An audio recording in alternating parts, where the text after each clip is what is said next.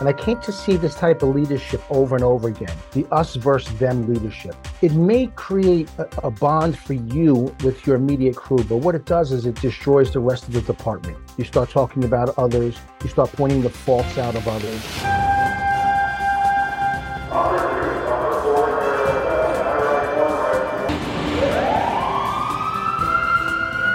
This is Code 3, the Firefighters Podcast, hosted by award-winning journalist Scott Orr. Now, here's Scott. That's right, and I will not let Parkinson stop me. Thank you for joining me today for another edition of Code 3. This is the show that gives you all the information on a firefighting topic you need in about 20 minutes. Now, let's get started. The fire service is often called a brotherhood or a sisterhood these days. But how strong is that bond really? One of the best places to see the strength of the brotherhood in action is when tragedy occurs. A mayday call on the fireground results in heroic efforts, and if those efforts should fail, then the ceremonies for a line of duty death are truly heartwarming. But what about the rest of the time? When things are routine, how's your fire family doing? My guest today says the Brotherhood these days may need some work. John Cuomo has nearly 3 decades in the fire service. He's worked just about every position you can have in the service. And he has served as a pension representative for a police and firefighter pension fund for 10 years. He's also written a book titled Leadership Refined by Fire. And John Cuomo joins me now. Welcome to Code 3. Thank you, Scott, so much. I really appreciate being here with you, and I'm grateful for you having me on your show. Thank you. It's great to have you today. So the article on firerescue1.com surprised me. I've always felt like the Brotherhood was pretty strong, but you're saying that in about 30 years you've seen it weakening. Why is that?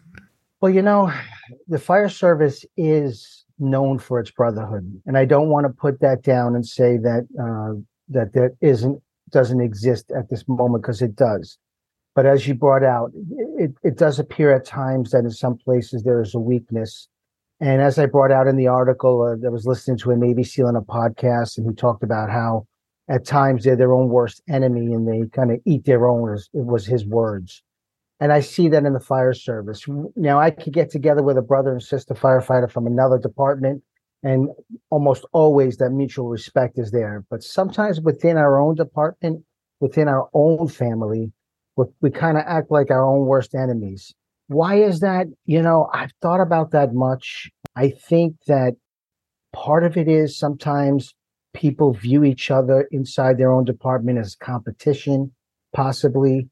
This individual is going to try to climb up the ladder. I got to make sure that doesn't happen. Or sometimes people get involved with the rumor mill, or, we just maybe tend to pick on our own family members, those that are close to us a little bit more. And then it ends up, when you work with people together for, 10, 20, 30 years, sometimes that can build a problem. You see that like in marriages. Sometimes you maybe hear of a marriage. Someone was married the other day. I heard someone say their parents got divorced after 36 years.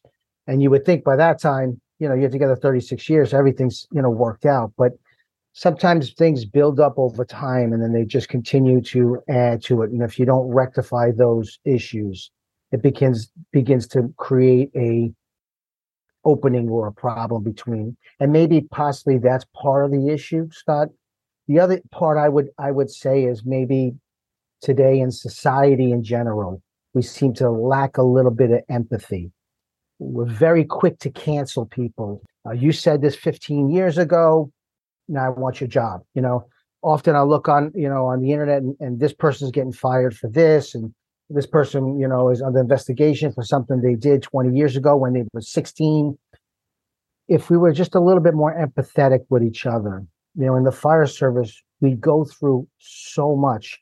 It's a very difficult job to get into. And then once you're in there, You face difficulties every single day of your career. 240 million calls are made to 911 a year in America. That's 600,000 calls every day. So in this 24-hour day today, 600,000 people in our country will be dialing 911 for some sort of emergency. And that's a lot. We handle a lot of stuff, and we need to be a little bit more empathetic with each other and understand that we all have outside lives, and some of those outside lives affect us. And sometimes we bring that into the firehouse, and maybe we're not in the best mood at that moment. Maybe we say things at that time that we didn't really need to say. Maybe we act out in a way we shouldn't act out. But that's a time when, as a brother or a sister, we should be trying to help bring that person along and using some empathy and saying, is something wrong or something the matter, something I can help you with in order to make you feel better. So I think I would say those two things are probably the biggest reasons why I see that happening. Now, the brotherhood and the sisterhood seem to be demonstrated the most strongly when there's a line of duty death. Are you saying that's the extent of it for some firefighters, and on an average day they're not really all there? No, I think for the most part, there are strong bonds. And there's something very interesting about the fire service. And if you're ever in the military people will tell you the same thing. When you go into battle and you fight the beast, whatever that may be, in the military, it may be the enemy, but in the fire service, it's a fire, or maybe it's a major emergency. When you fight the beast together with someone, you do create a tremendous bond with them. It's uncanny. It's very difficult to explain unless you experience it. You get back from a large fire, you're exhausted, you're filthy, you're starving probably at that moment. You come back into the firehouse and you look at these brothers and sisters that were just risking their life with you, and there is something deep is created there, that bond. But I think sometimes when the day-to-day interactions happen, we lose it. I would say more it happens to be pointing to other shifts, maybe other crews. When I was a young firefighter, I had an officer, I became a part of his crew, and he was a very well-liked officer by the administration.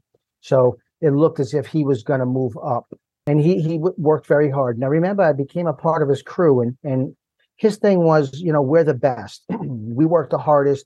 The other crews are lazy. And I guarantee you, every firehouse can tell you this. They'll tell you that the crew that they come on for didn't check out the engine right. They didn't clean the station right. They missed up this, and then the crew that comes in for them, well, they say the same thing about them. But he would say this kind of thing, and this was his way of building a team. He would make his team close. Yeah, we're the best. We're better than everyone else.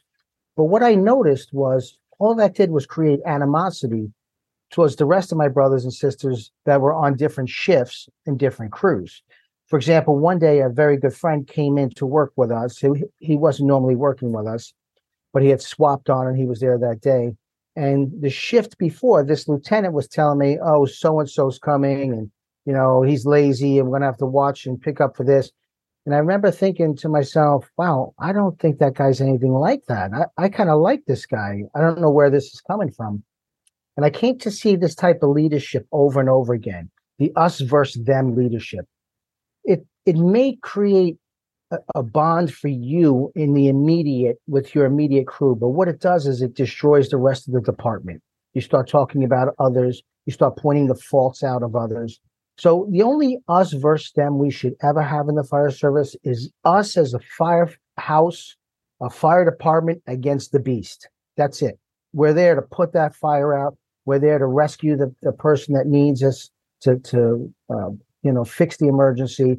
But we should all be together. Every crew, every shift should be part of our family, not just our immediate one.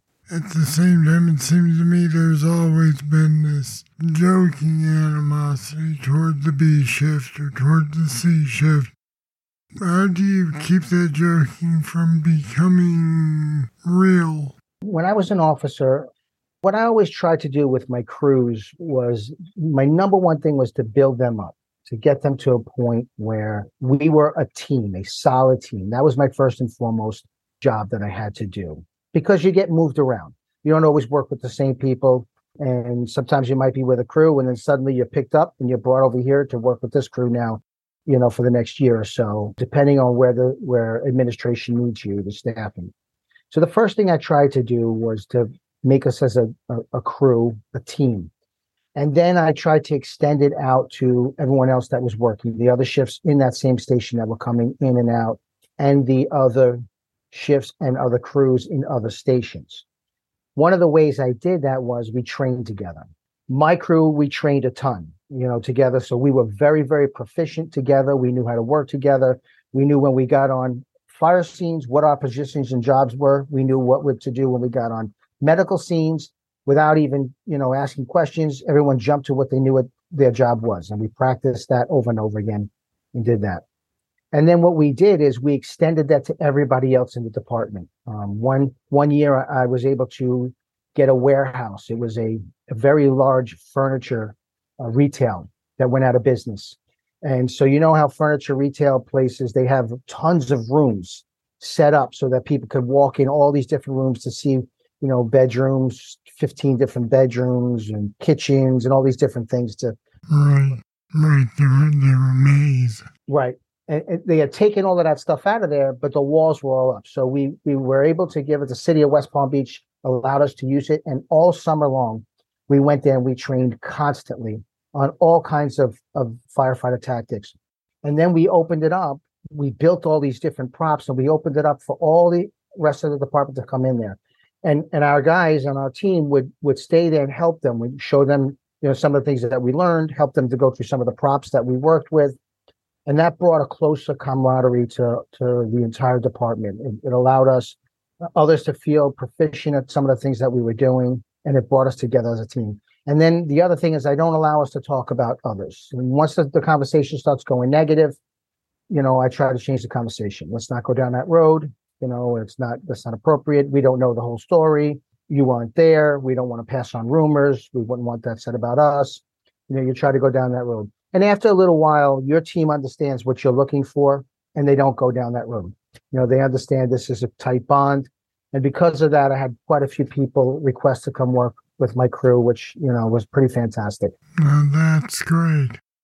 But, I think most firefighters think their bond is strong.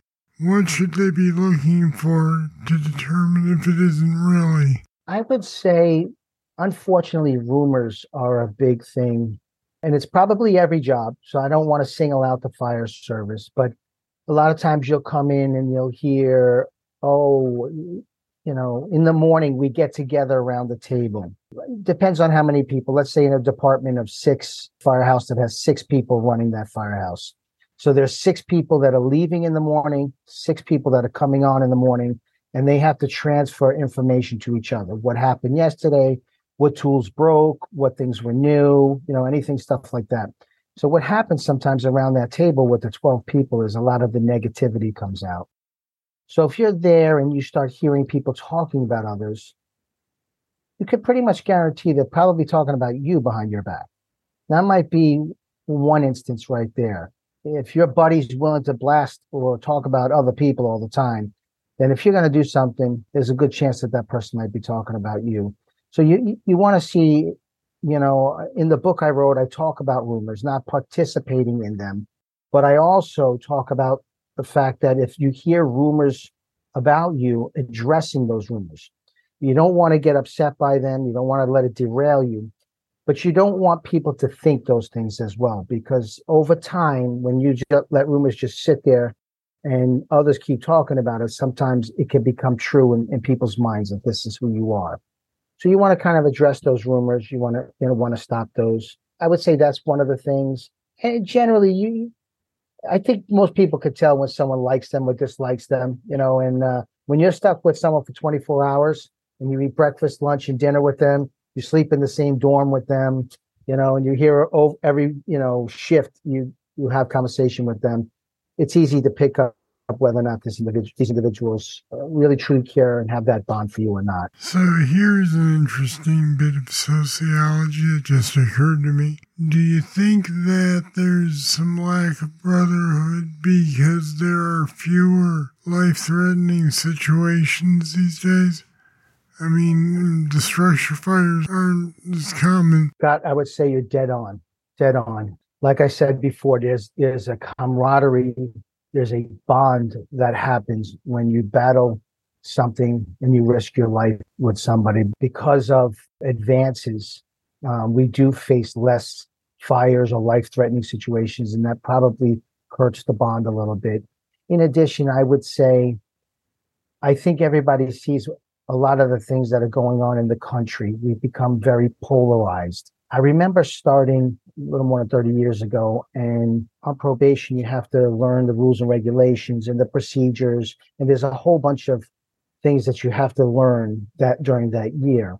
And I remember the rules and regulation book, they had two old versions in the beginning, and then the new version that you had to learn. The old versions were just one page. New versions were like 100 pages, because there's been so many rules added to it. But I remember in all three versions, it said there was no talking about politics or religion, on duty. And I thought to myself, wow, that's kind of strange. I mean, we're supposed to be brothers and sisters. We can't have a, simple conversation and disagree about something.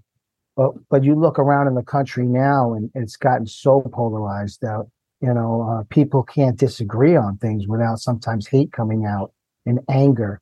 And I think that also, besides what you just brought out, I think that also plays a part in it. It seems like everything becomes political now, no matter what it is. It's all of a sudden political. And if you agree with this, then you're an idiot. If you don't agree with that, you're an idiot.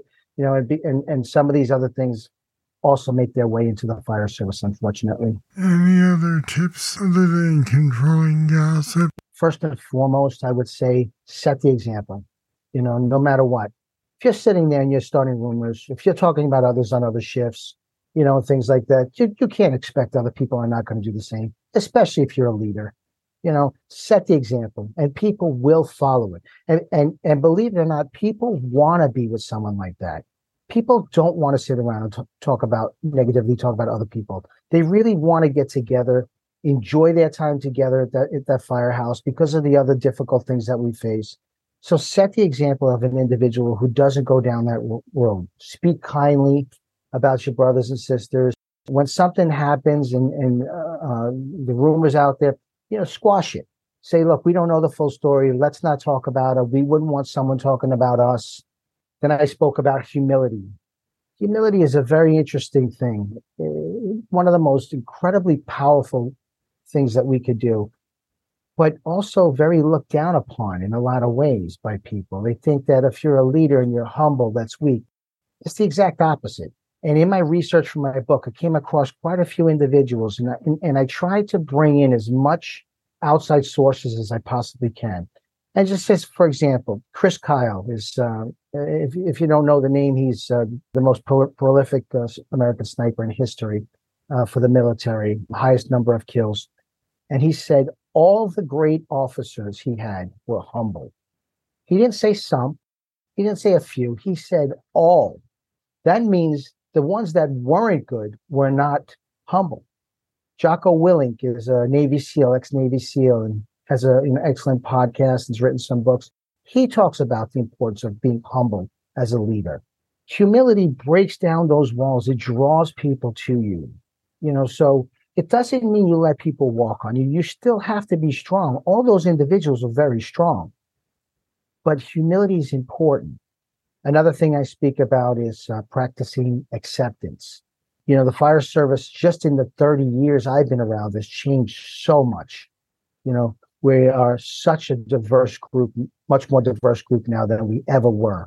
It's a positive. It's a good thing because the people that we serve are diverse. What a wonderful thing.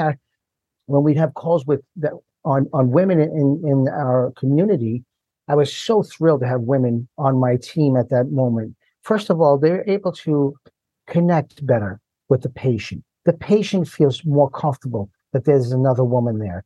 And then there's certain medical tests that are much better performed by a woman on a woman as opposed to having a guy doing that. It gives them their dignity and things like that. So the diversity, accept it, be a part of bringing that into the firehouse. That's a wonderful thing. Don't fight that trend. It's a good thing.